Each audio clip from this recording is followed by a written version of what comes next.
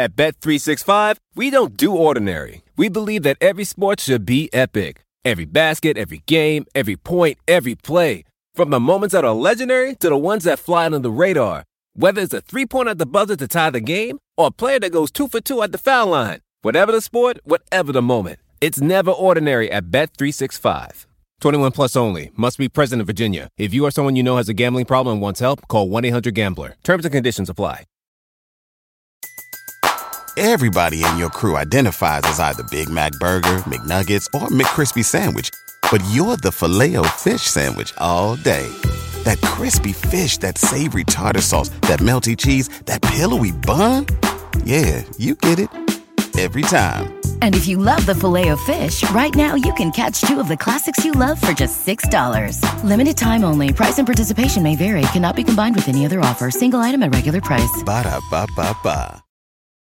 All right, welcome on to a much anticipated moment. I've been looking forward to this since the very moment we stopped recording a year ago, because we knew that Victor Wembanyama was going to be in this year's top 10 prospects in the NBA. Will he in fact be number one, or will we have a contrarian take among the three of us? John Hollinger and Danny LaRue joining me here on this crossover episode. The way we're going to do this is each of us is going to nominate basically the highest remaining player on our list of the top 10 prospects.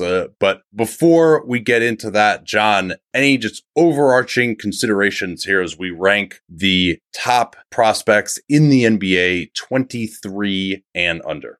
I was really trying to look ahead when I did this, and I was really trying to look at upside outcomes too. You know, can this player be the best player in the league? Okay, if not, can this player be one of the 5 or 10 best players in the league? And that guided a lot of where I ended up. Although I think once you get to the back end, the priorities maybe change a little bit when you get to that 8, 9, 10 on this list. But that's where my mind was as I drew this up. And I think with one player in particular who has been very good this year, I think that pushed him a little lower just because of like the positional archetype that he represents. We'll get into that when we talk about him. Agreed on pretty much all fronts. I think that what a player could be, you know, this is a little bit more future focused, at times a little bit more optimistic. But one of the other things I'll add is, for me, there is a more realistic element, which is you're trying to imagine this player in a variety of different systems. There are 30 NBA teams. They have different strengths and weaknesses. They have different personnel. And so if a player can do what they do with almost everybody, I like that. And if a player has to be a specific thing, they better be incredible at that thing and be able to do it with pretty much everybody in order to make this kind of a list, because that's the way it works in the NBA. If you're elite enough, then they'll make the system around you. But if you're not, then you have to really adjust or find out other strengths and weaknesses. And this year's group, in part, like I at first I was thinking nobody from this group has made an All-NBA team that I've done end of season that I remembered one did a long time ago. So we're kind of in a different frame of the conversation, at least for now. We are, and there are going to be a lot of different philosophies. I think our lists, particularly as we get a little lower, are going to be quite different from one another. Can I add one other factor? Sure, yeah. I took health into consideration pretty heavily in a couple of cases. And obviously we're projecting ahead and we're not clairvoyant, but that's just a thing I had to think about as I thought about what the future would look like for a couple of these players in particular. For me, the health aspect is a massive component of it. I also want to explain why we do it for 23 and under. That's kind of the last year to me where you can be like, oh, well, he's only 23, right? He's doing this and he's only 23. You kind of feel like, oh, maybe the sky's the limit for this guy. Like it's kind of fun to project. Like obviously it's an arbitrary cutoff, but once you get into the mid 20s, you're kind of like, okay, we at least have a picture of what this guy's going to be. There have been some players who've had crazy mid-career improvement, your Mikal Bridges, your Jimmy Butlers, but generally you kind of know reasonably well what the broad outlines of this player's career are going to be. And the question I kept asking myself as I went through here, I was like, you really going to rank that guy this high? Would team, because you're thinking about, man, having this guy for the rest of his career. We're not thinking about contracts here. We're just thinking about, hey, if you'd snap your fingers, have this guy on your team versus another guy on your team, kind of your random NBA team, who would you want to choose?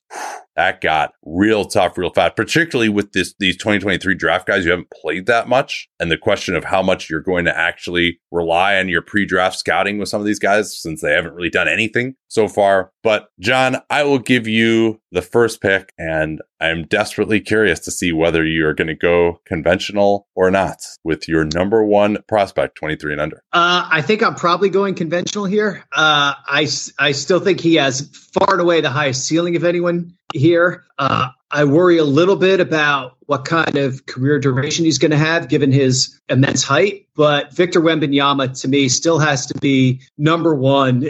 He's the guy with best player in the league ceiling, like realistic ceiling, that he could be the best player in the league. And I think we've seen in recent games, now that the Spurs have figured out that, hey, maybe we should have this tall guy near the rim on defense, that we've seen a lot more of his defensive potential lately. Offensively, it's still coming around with the jumper. He's still a little too kind of pull up J heavy and not super accurate yet. On the other hand, if he gets even middling accurate with that thing, nobody is ever going to be able to get a hand on it, and it's going to be just an incredible weapon. So I just think he can go in so many ways and be an awesome player that he has to be number one. I have Victor Wembanyama number one as well, and it would have been a more interesting intellectual discussion if there had been one of these more accomplished, maybe more early 20s guys like what Luka had done his first few years. But there isn't anybody right now other than Wembanyama, like anybody who's in the range who has been like a first or second team All NBA player. And then I would have been like, oh, what are we going to do here? But Wembanyama, first of all, we've gotten to see a little bit more of the defensive capability now that Greg Popovich has moved him to center. And we're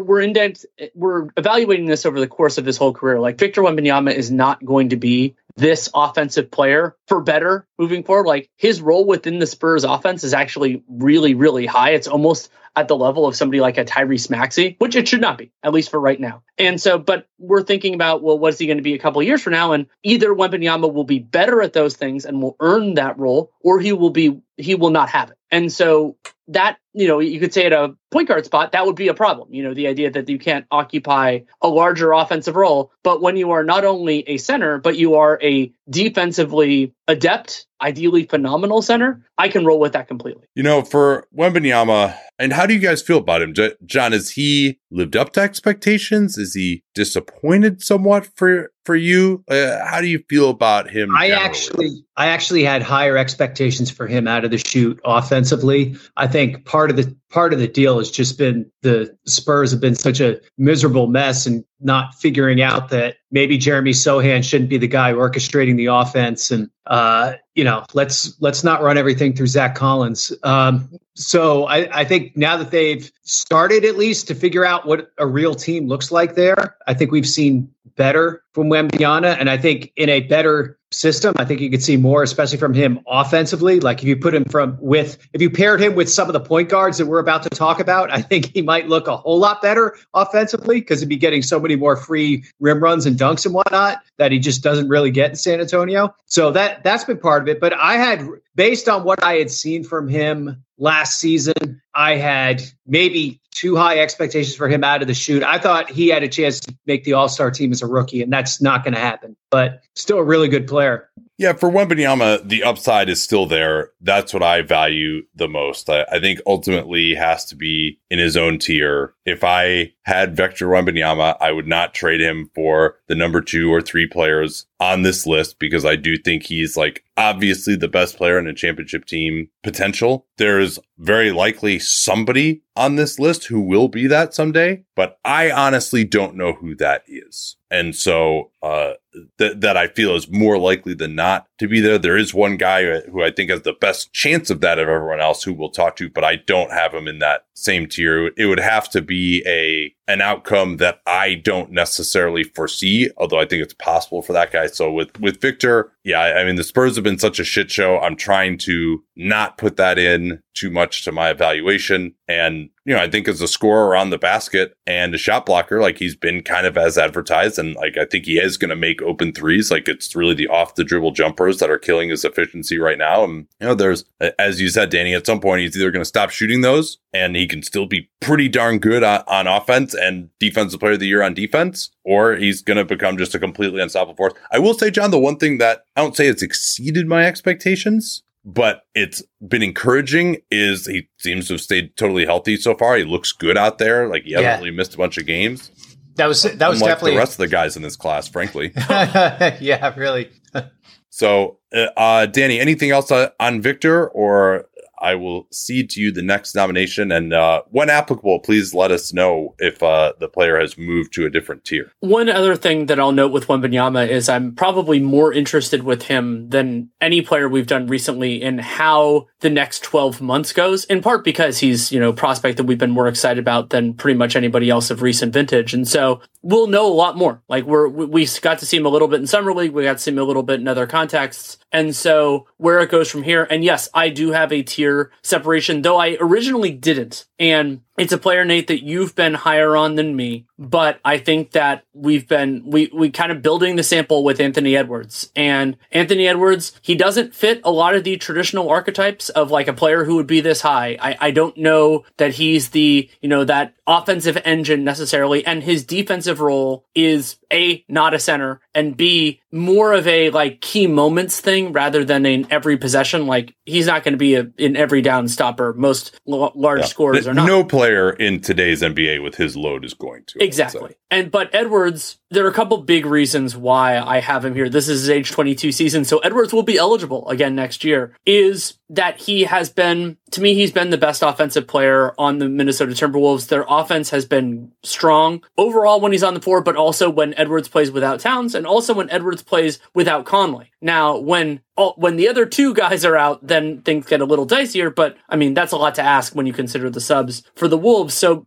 for Edwards, I mean, if we want to get into some of the basics that we like to talk about with him or with anybody, his true shooting isn't phenomenal, 57%. But when you consider the workload, 32 usage, 42% total usage, which is Seth Partnow's version of the stat. And for reference, that 42% is higher than almost everybody I consider. It's not higher than absolutely everybody, but it's higher than almost everybody. And so for me, Edwards is in a tier with other guys, but to me, he has shown the most that if you threw him into different circumstances, and most importantly, when we're talking this high on the list, you threw him into a playoff series with a random team, I think he would provide the most help and the least hindrance. John, was Edwards your number two? And no. Was he? No, he was not. Okay. Well, let's talk about Edwards now, and you will get a chance to nominate your number two in a second.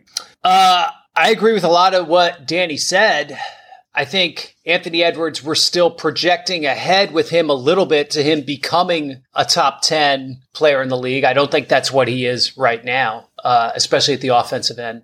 He's just not efficient enough yet. He doesn't read the game and the passes that are available to him well enough.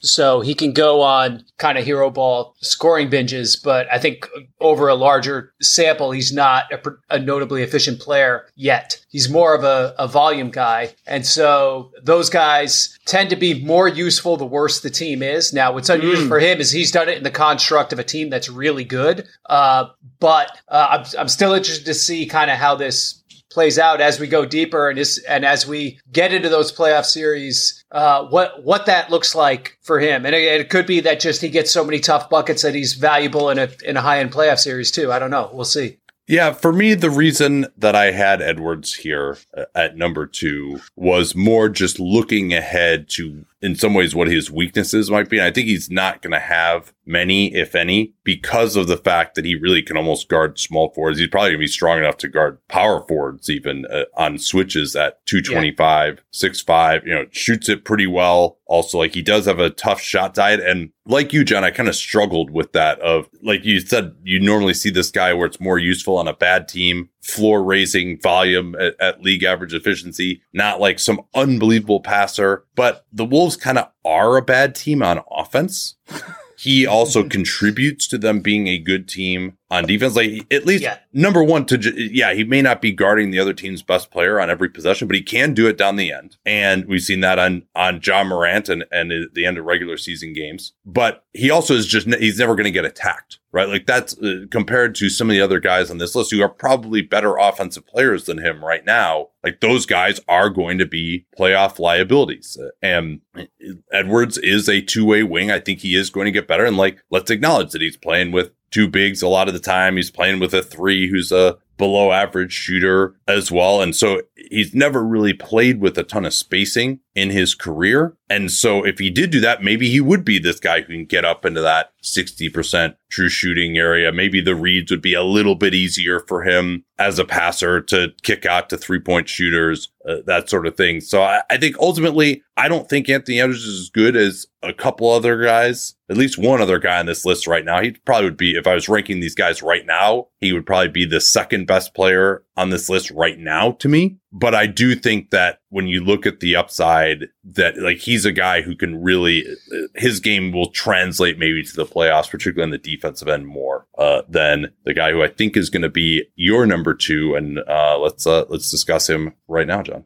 Man, it is crazy to think that I've been working with Helix Sleep since 2015. And I think that's because my story with them seems to really resonate with listeners. If you've never heard it before, that was kind of the beginning of the direct-to-consumer boom. And there was another very prominent mattress company at that time that was trying to convince you that mattresses were one size fits all. They found the one formula, the one mattress that was going to work for everyone. My then girlfriend, now wife, and I ordered that mattress. We ended up having to return it because, hey, guess what? Not everyone is the same. And then she did some more research and found Helix Sleep. We took their sleep quiz and we found a mattress that actually worked for us and our body types. And Helix offers 20 unique mattresses. Everybody sleeps differently. And Helix mattresses are designed for specific sleep positions and field preferences, hot or cold, side sleeper, back sleeper. So take that Helix sleep quiz, find your perfect mattress in under 2 minutes,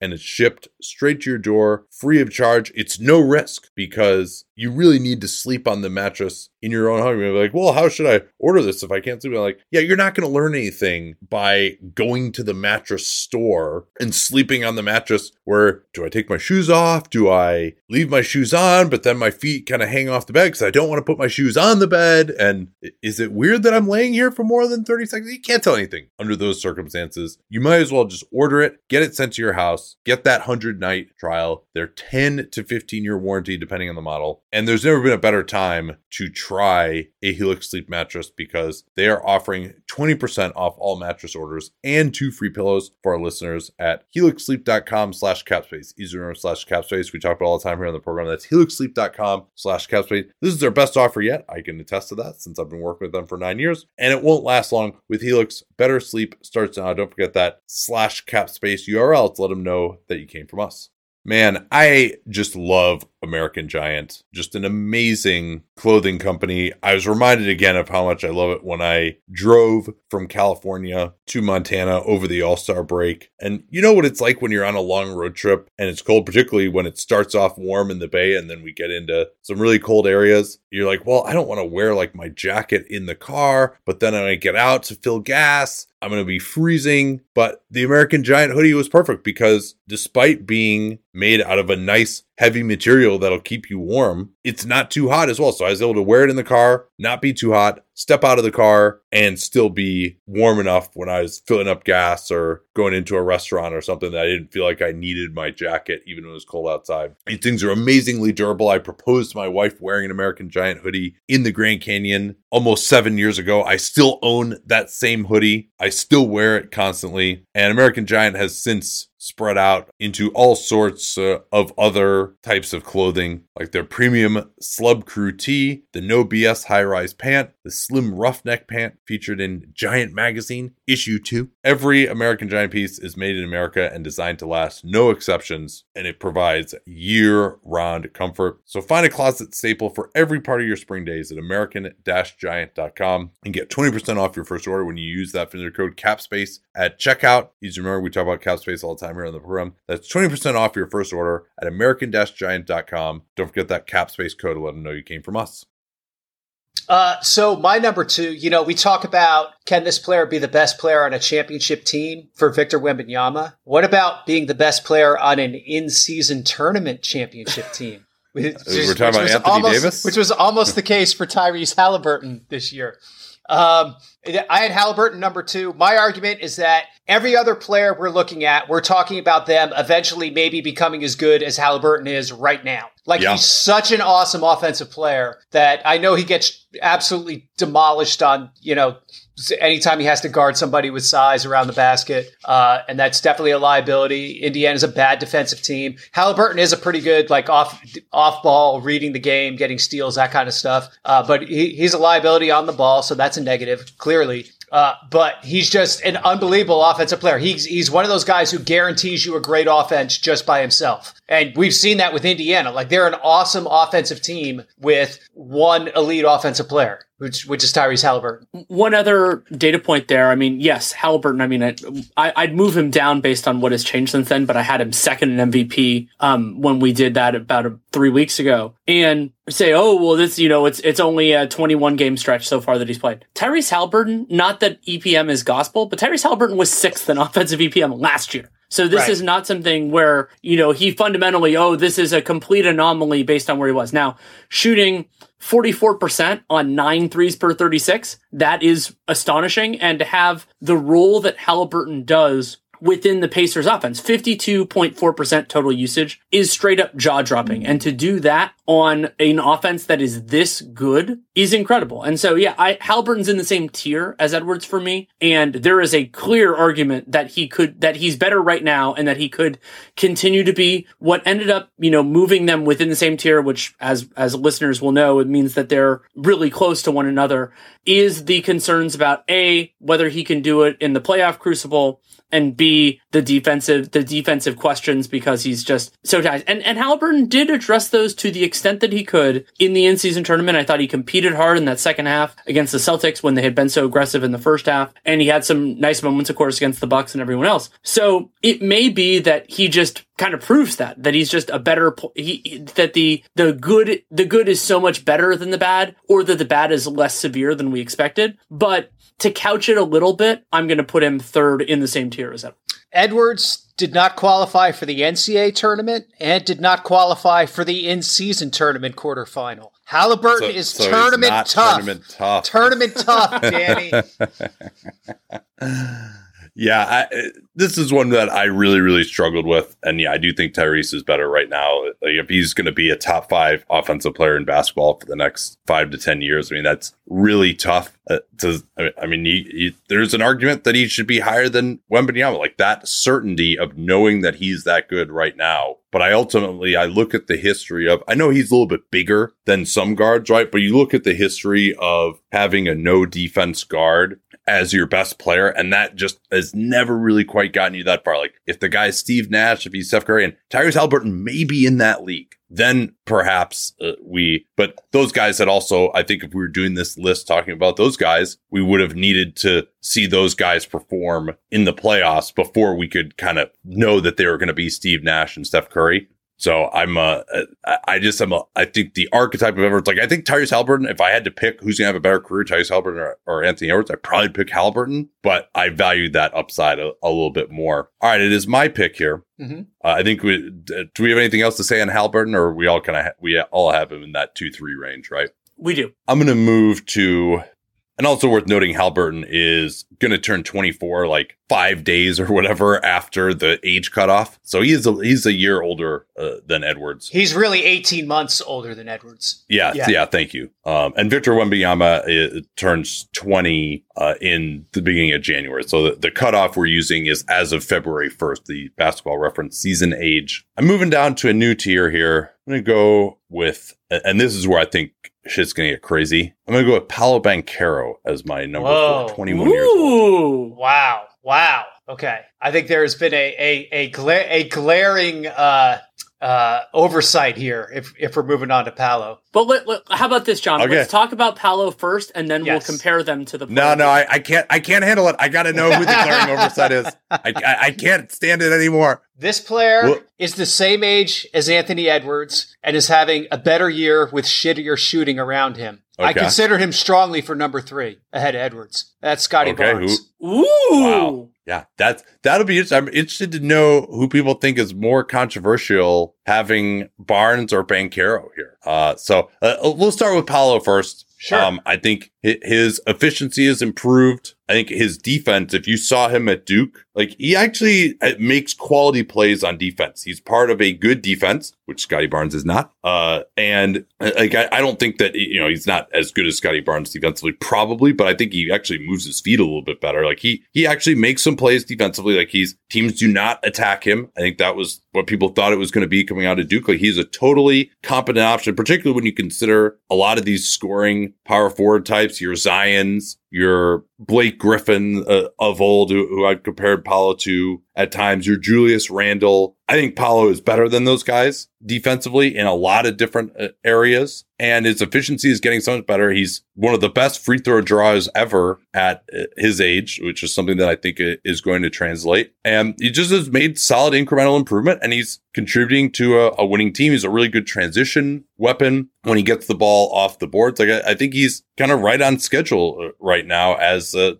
me the best offensive weapon on a Magic team that has been like slightly higher than we would have expected offensively. I think he deserves credit there with it. And his three is getting a little bit better. His mid-ranger is getting a little bit better. And, he can really abuse mismatches. He can pass the ball. I think he's just has a lot of interesting potential, and he's not like that much worse on defense than, say, a Scotty Barnes. What I find fascinating about Banchero, and I will note this at the outset, I have a group from 4 to 9, and I have not ranked them yet. I'm wanted to work through this conversation and get there. Oh yeah, me too. This shit is impossible this year. Banchero is in this group for me, and a couple of notable data points that I wanted to mention as we're working through it. So Banchero this year, 40% on 1.7 pull-up threes per game. That's a surprisingly strong number. 38% on the exact same 1.7 catch and shoot threes per game. Those are big jumps from 26% and 34% respectively last year. And like is the case with Scotty Barnes, if you believe this is 100% real, then bump them up a little bit accordingly. A couple of concerns for Paolo. One is he is a complementary defensive player rather than a foundational one, and that's fine. Like, he's a power forward. That's not a big deal.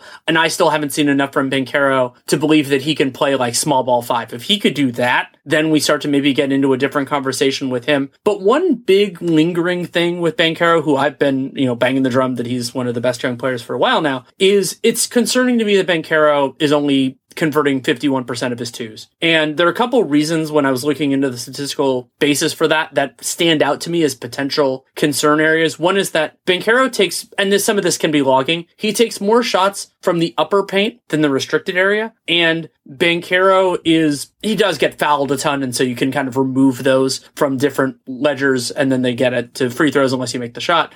But Banchero is also around 40% on all the zones for 2-pointers that aren't the restricted area. And so, I've never loved his touch from some of those range. I love his touch as a passer. So the idea that Banchero, that part of his game doesn't really, it would need a lot of improvement. However, it is also fair to counter that is the type of improvement that we often see from a 21-year-old who is this physically gifted. I guess real quickly before John weighs in, to me, the thing, it's just the flashes of offensive dominance that I've seen from him, particularly with the way that the game is called now, where strength is so important. And if he gets up against someone who's not as strong as him, he's just going to go right through him and draw a foul. And I do agree. If there's something that's going to sink him, it's going to be maybe that his touch just doesn't develop enough to unlock the other aspects of his game. But I've been encouraged that he's shown growth there, at least. But I think he's just, when you look at all the guys on this list, other than some of the scoring guards, to me, he's the guy where I'm like, man,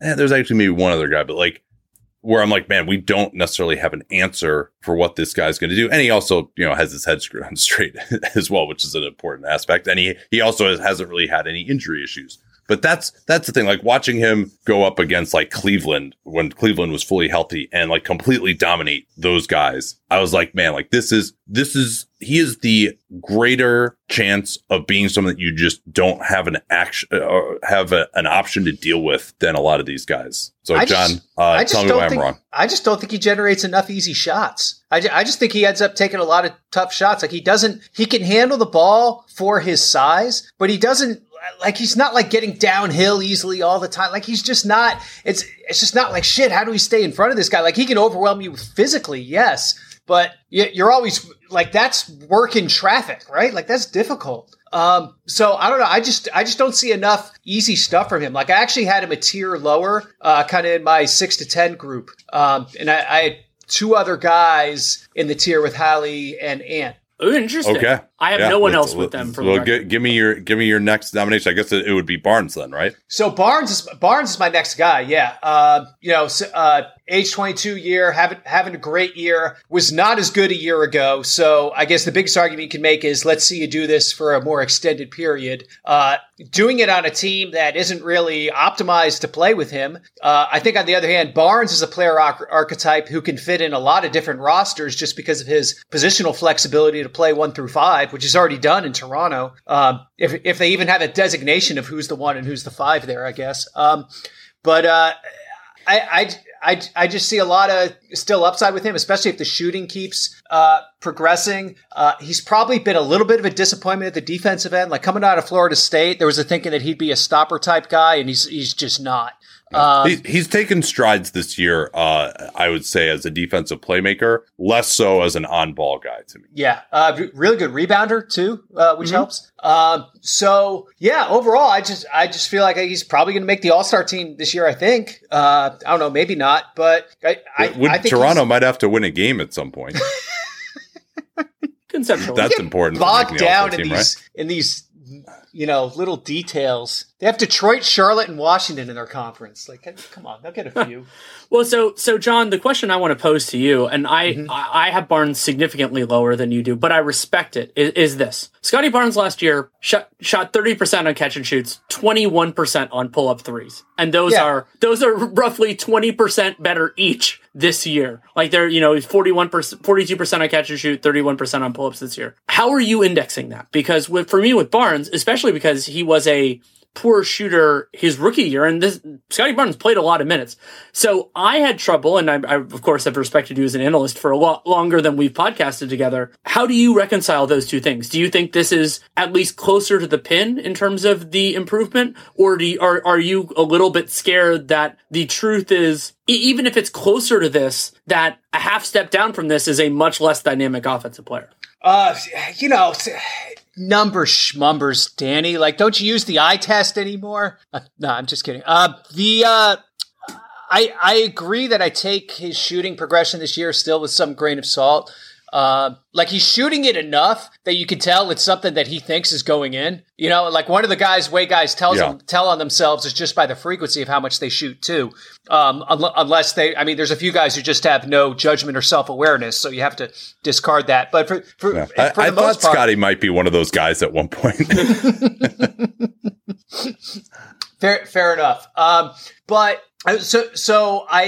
To your point, like I thought I was really disappointed with him last year. I really liked Scotty Barnes' rookie year. And then I thought last year was a crushing disappointment where he took a step backward, really. And he's rebounded from that really strongly this year. I'm also interested to see what he looks like with somebody else there instead of Siakam, and where there's not so much overlap and there's maybe a little bit less competition to be I don't know if alpha is the right word, but kind of the go-to bigger wing at least. So I wonder about that part too, and if it would open him up to maybe get to his stuff around the basket a little more easily, which is obviously that's still where his strength is, even if he's making threes. But I look at his age, I look at where his arrow is pointing, I look at his size and skill set and how desirable that is in the league and how that can replicate. You could play 5 Scotty Barneses on the court, and you can't do that with 5 Halliburtons or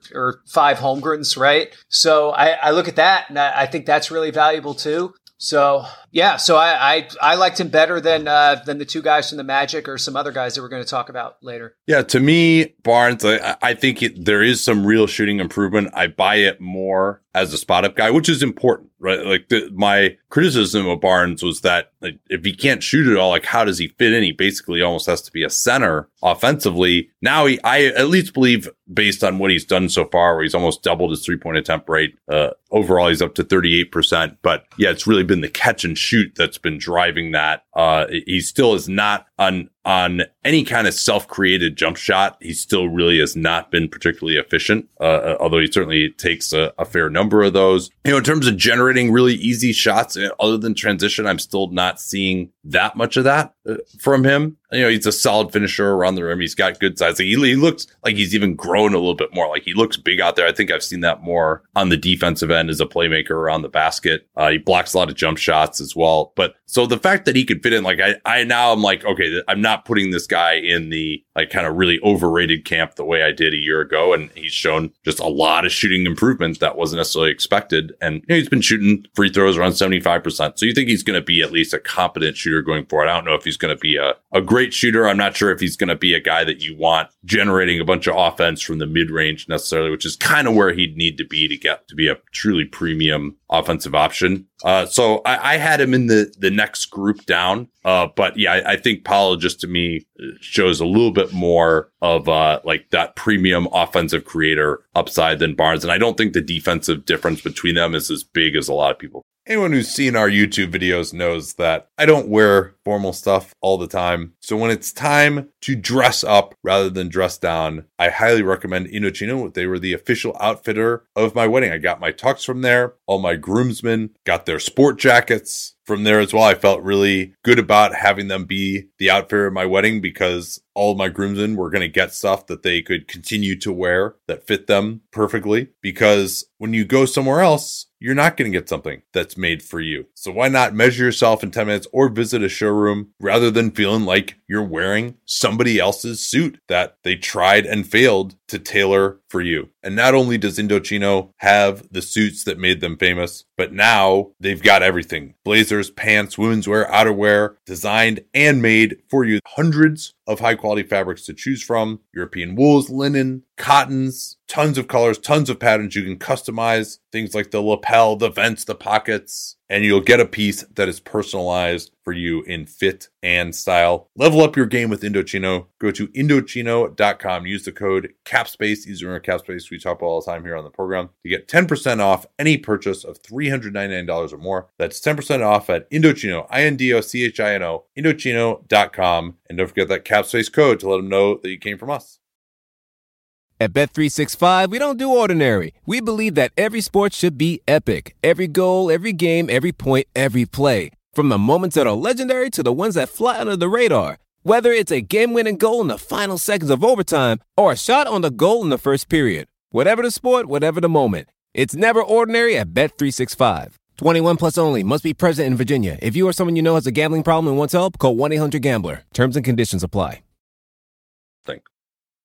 So, John, actually, Danny, it's your turn, I believe, to nominate someone. I will nominate somebody who fills a different archetype than anyone we've discussed so far, and that is Chet Holmgren. And Holmgren, we talk a lot about how a player could fit into different schemes and the value of on-ball dominance, and that's true. Holmgren, even if you don't believe that he's going to be the best rim protector in the NBA for the rest of this year, much less the rest of his career, he provides a different kind of foundation offensively and defensively than we've really seen in recent vintage. And that is because Holmgren he's a totally credible three-point shooter, 5 for 36, making 37% of them. He has been a very good rim protector, and while you can argue that to an extent he has benefited from the ecosystem, having Shai Gilgeous-Alexander there, he's clearly not the best player in his own team in the way that some of these other guys have had to be. But why I think Holmgren deserves to be in this conversation is he might be the single best player. There's another one I want to talk about to complement somebody else. And so when we're in this group where I'm not sure any of these guys are going to be the best player on not only a championship team, but like a really, really good team,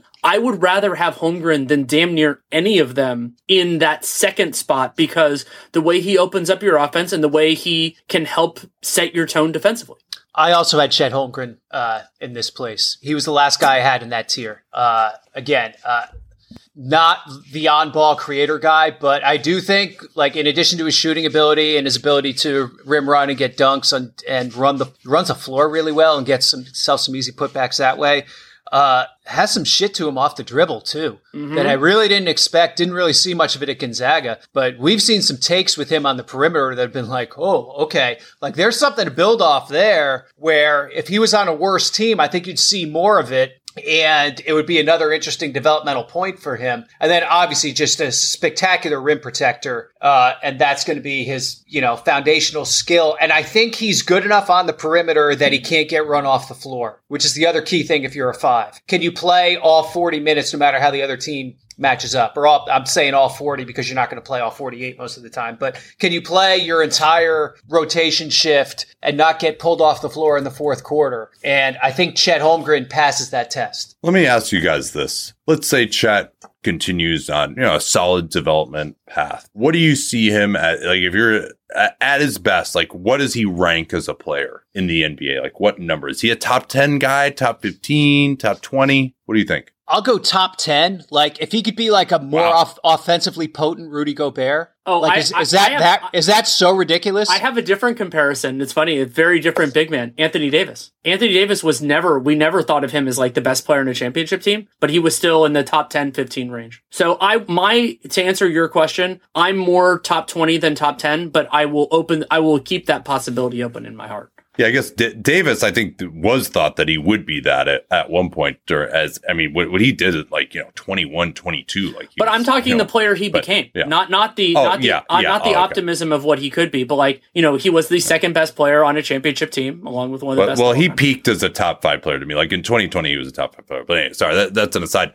But I never can completely pass up a point that I disagree with. I don't think that Chet is ever going to be quite the offensive player that AD was. But he does add maybe 3-point shooting in a way to be more complimentary than AD, although AD was such a good role man too. So you're saying that 5 for 36 and making them at a high clip, that's insufficient for you?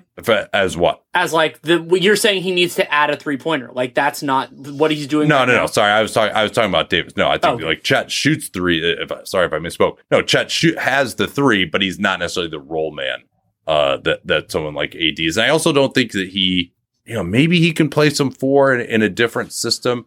I guess the two questions I have about Chet, and I have him in this range, I have a few other guys ahead of him, are, can he be a number 1 offensively? I think we all agree the answer there is no, correct? Correct. Number 2, John? Could it be number 2?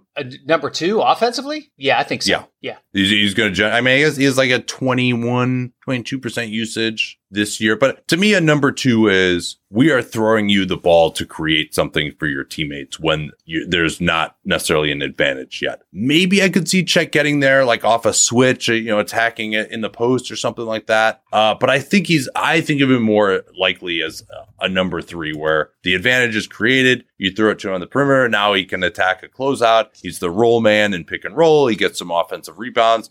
He gets into like that 25 usage area. So maybe it's a number 2 technically, but it's not like your number 2 creator. And then defensively, I think the shot blocking is really good. Like the way, number of minutes he's able to play. He doesn't, other than that 1 foot injury, he doesn't have an injury history. So I'm not pricing that in particularly much. But the how thin he is I think that is a limitation. We're already seeing that they can't get a defensive rebound, even though he's pretty good elsewhere. And they also don't play a traditional power forward next to him a lot of the time. But like in today's day and age, if you're a center, you got to guard Joel Embiid. You got to guard Nikola Jokic. Like, I don't think you can do that. Do you though? Like, how couldn't they fill that role kind of like with PJ, like the PJ Tucker equivalent? And I think that Chet Holmgren is good enough at everything else that you can find the equivalent of that other guy. I think that you're personally, and this is just a different disagreement we have, I think you're over-indexing on extreme cases relative to what he can do. But we need extreme cases here, right? We're talking about winning a championship. You got to go through, you're going to have to go through a great center like that. I'm not sure that's. I think that there are. You have to go through Victor Wembanyama. You're going to have to guard like. I think Chet can do fine on Wemby personally. Yeah. All right. Well, we'll check back in 5 years. Yeah, we will on that one. John, any reaction to what I'm saying there? I think we're still figuring out what Chet is, and so I've seen him do enough with the ball in his hands that I'm at least intrigued, and I'm not going to exclude the possibility of him being like a true number 2. I think what you're saying is far more likely, and I definitely want to see more of him from a shooting percentage. From a shooting perspective, when I saw him at Gonzaga, I thought he was a pretty ordinary 3-point shooter. Like, I thought he was a guy who was out there beyond the 3-point line and could make one, but I don't think it was something you were necessarily scared of. And so I'm interested to see how, over the progression of the season, how his percentages hold up. I also need to see the Thunder in person. I want to watch him shoot before the game again. So, I mean, I had Chet, kind of more towards maybe the lower end of the top 10, but I haven't come up with a final ranking like Danny. I think it is my turn now, right? Sure. Yes. So I do still have to go Zion Williamson here. I know his brand is not good right now. I know he's struggled to stay healthy. I still think he has a way that he can be like a top 5 offensive player in basketball. Like the way he played last year when he was healthy, the way he played his second season, I'm just valuing that upside. I hope he's going to figure it out at some point. He still is only 23. This is last year on this list. He seems to have been motivated some by some of his struggles. I realize there is a lot of risk with him, but I think when I really get into like who is just has a higher upside than him, I don't think there's anyone else. So I'll put that question to you guys first with Zion. Is there someone that we haven't talked about yet that you think has a higher upside than Zion Williamson? At this point, I would say yes. Okay. I just think physically he's not what he was when he came into the league. And I think we've seen enough of his career arc to know that some things are not going to happen, right? In terms of like the defensive awareness is probably never going to come around. The shooting is not going to be a thing that happens. Requires a very specific set of players around him to really thrive, right? Like he dictates more than anyone else on this list. He dictates what players can be around him by his weaknesses. And I think even in the best case scenario where he's an overwhelming downhill get to the rim guy, like we saw in the first half of last season, he's still a shitty defensive player who doesn't space the floor. And so he takes some things away from you at the same time. So I still think there's one or two guys that have at least like a quasi reasonable chance of being a better version than that. I'm kind of between the two of you. So I have Zion in this tier firmly, and I was interested to see when somebody else was going to bring him up. I really like what John said about it's harder to fit him in with other players, and that's a part of why, at least preliminarily, I have Chet Holmgren over Zion. The other part is availability, where Zion you don't know how much you're going to get from him. But Williamson breaks the mold in a lot of ways, but at the same time, if you're thinking about what is he on a successful team, you still need to figure out what the hell you're going to be defensively, and then offensively, you can play him, but you need a lot of spacing if the idea is to be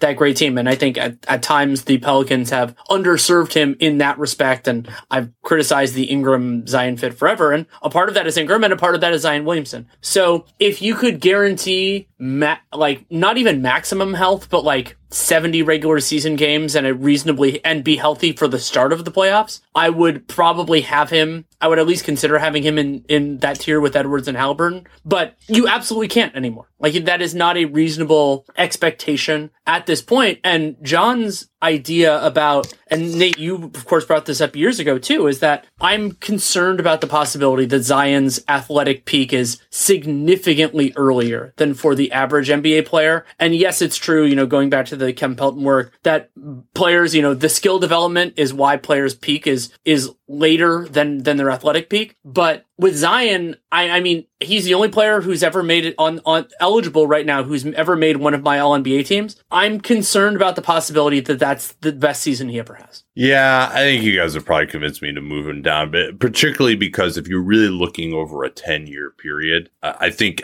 that Zion still has the possibility to have some of the better seasons of anyone on this list. But yeah, to say over the next 10 years, we're going to bet on this guy, that's probably not fair. I probably do need to move him down from where I had him. John?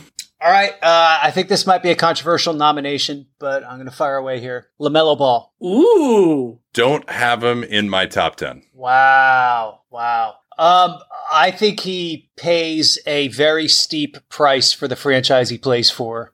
when people talk about their regard for different players. He was the best player on a 43-win team as a 20-year-old, was hurt much of last year, keeps spraining his ankles, which obviously is an issue that they need to resolve. Steph Curry figured it out. Hopefully they could figure out with LaMelo as well. Well, and he keeps spraining his ankles in like weird ways. Also, like it's not like the injury mechanism looks weird. He had like a fracture somehow that like no one could figure out how it happened last year. Like that is I mean, I probably actually wasn't thinking about that aspect enough, and it kind of just going towards the like, all right, this guy is just not really a serious player, and particularly given his defense as well.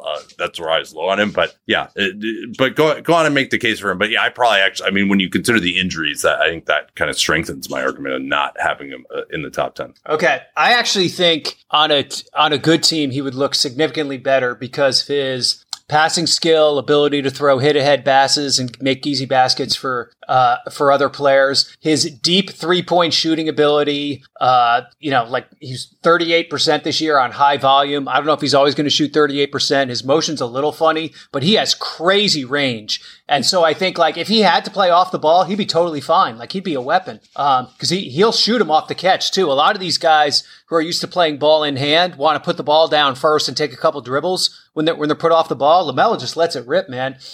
Really good rebounder for a point guard. Not a good defensive player right now. Totally agree with that. Has enough size to at least move around a little positionally though. Has to get better inside the arc. Started doing that this year. Like, again, because of they had lineups with so many bad players, crazy volume this year, right? And just so efficiency. But I think we saw more of him doing more things, finishing at the rim, and getting to better spots on the floor and not just settling for bad floaters when he got inside the arc. So I was encouraged by that. Again, still only 22. So I still think there's an upside track for him. I think he's a really good player right now. So yeah, he's the next guy on my list. I considered having LaMelo. I actually originally had him in this tier and moved him down. And the big concern is I don't know that he can be the driver of a successful half-court offense. It's a distinct possibility. And I love your point about the team ecosystem potentially poisoning it for us. And I could argue another guy that I'm lower on than you is Scotty Barnes. It might be doing that for him as well. But with LaMelo, the transition stuff is great. The three-point shooting is great. And you could argue that the surrounding team is just so bad that maybe he does have that capability. And LaMelo Ball did drive a successful offense a couple of years ago. It just hasn't happened since, in part because the roster has been bad. What the other factor, brought up injuries and like the half court stuff, is just that he has been a bad defender, and he's been a bad defender in ways that he should be able to improve. And there's a point where you're like, oh, it's young guy stuff, inattentiveness off ball, like not great screen navigation and all that. And like, I'm fine with LaMelo being a good enough offensive player that you don't have in point of attack. That's generally what I would do in all circumstances. But he's bad off ball too. And when you think about LaMelo's physical capabilities, especially when he's healthy, like he could be significantly better. And there's a point where you just go, maybe it's sort of like the increased stakes if he's on a team that's significantly better, that will bring it out of him. Because I think LaMelo, he has basketball intelligence, even if he doesn't always show it in some of the traditional ways. But he's like a very intuitive passer and all that stuff. And generally, those guys, like kind of like Halliburton does, they can be opportunistic, at least defensively. But the effort isn't there. Some of the recognition stuff isn't there. So I think that LaMelo has a chance to rise on this list. I've had him higher previously, but if I'm going to bet on him or some of the other players, even that we have mentioned or haven't mentioned, to be that offensive guy, especially when you consider the defensive flaws, like I'm going to make a couple other bets. Yeah, it seems like to me, always going to be a defensive liability until further notice. I mean, he just has to get stronger and tougher. Like, I haven't seen that for him. There's been incremental improvement this year, but yeah, the inability to stay healthy. He's had injury problems, I think, in pretty much every year of his career, maybe save one. And so he plays kind of a style where he's going crashing into the ground a lot too. It's gotten a little bit better as a finisher.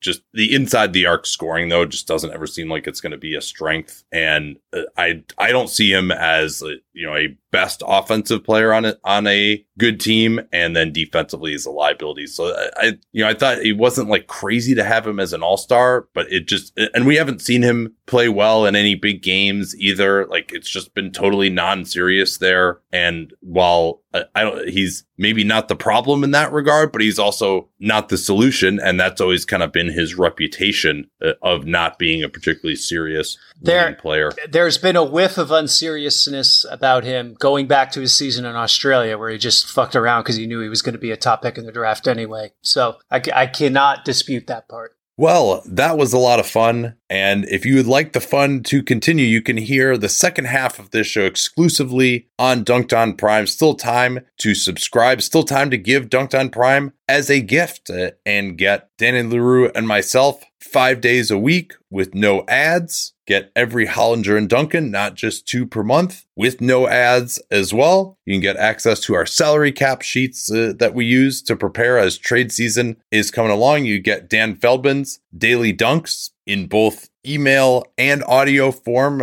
hitting on the biggest stories every day in the NBA. And you even get Seth Partnow's writing as well. Check out Dunked On Prime. The link is in the show notes. We'd love to have you as we get into trade season. At Bet365, we don't do ordinary. We believe that every sport should be epic. Every basket, every game, every point, every play.